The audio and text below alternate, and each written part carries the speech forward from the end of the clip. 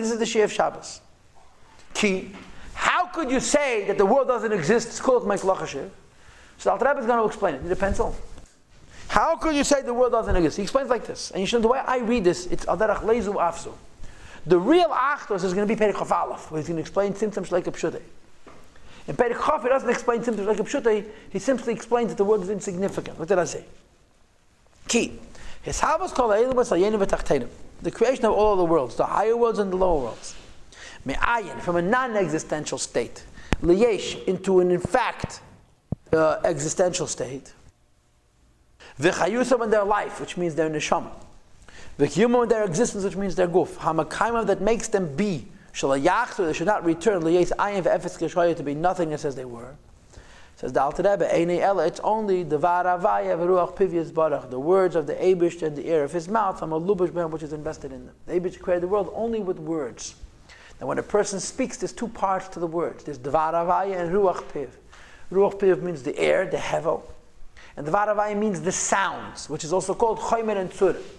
Now I'm not sure which is which, but one has to do with the Guf, and the other one says Chayas and Kiyum.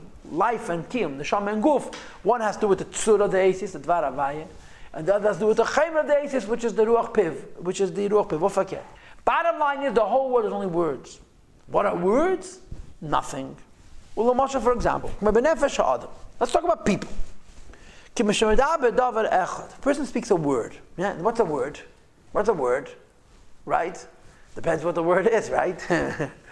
Says the Alter Rebbe, this individual word, it's klam mamish, is totally insignificant. When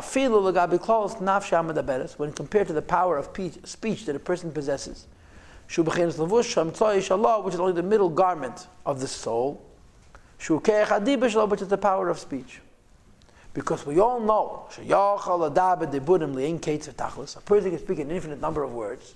Since you could speak an infinite number of words, what's one word? It's nothing. Now, of course, nobody is ever going to speak an infinite number of words because you only need an infinite amount of time. But that has to do with life. But mitzadim nefesh hamdaberes, you don't run out of words. This idea of running out of words is baba mais. You could speak ad infinitum. So what's one word compared to somebody who could speak words bligvo? It's nothing. V'kol shekain. But what he says could be, yeah, it could be important. So it's not the word, it's the teichen of the word. It's the seichel of the word, but not the word itself. One word can sometimes destroy a city. That's right. You can start World War II.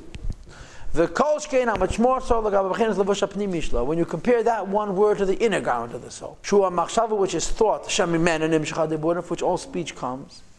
V'chayuzom, it is life. So when you say, I could speak one word, how much is one word compared to my power of speech? Nothing. How much is one word compared to my power of thought? Double nothing.